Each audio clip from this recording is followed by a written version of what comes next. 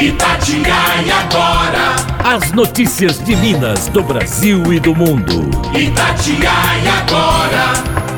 Com Alessandra Mendes e João Felipe Lolli. Itatiaia Agora. Edição Isabela Melano.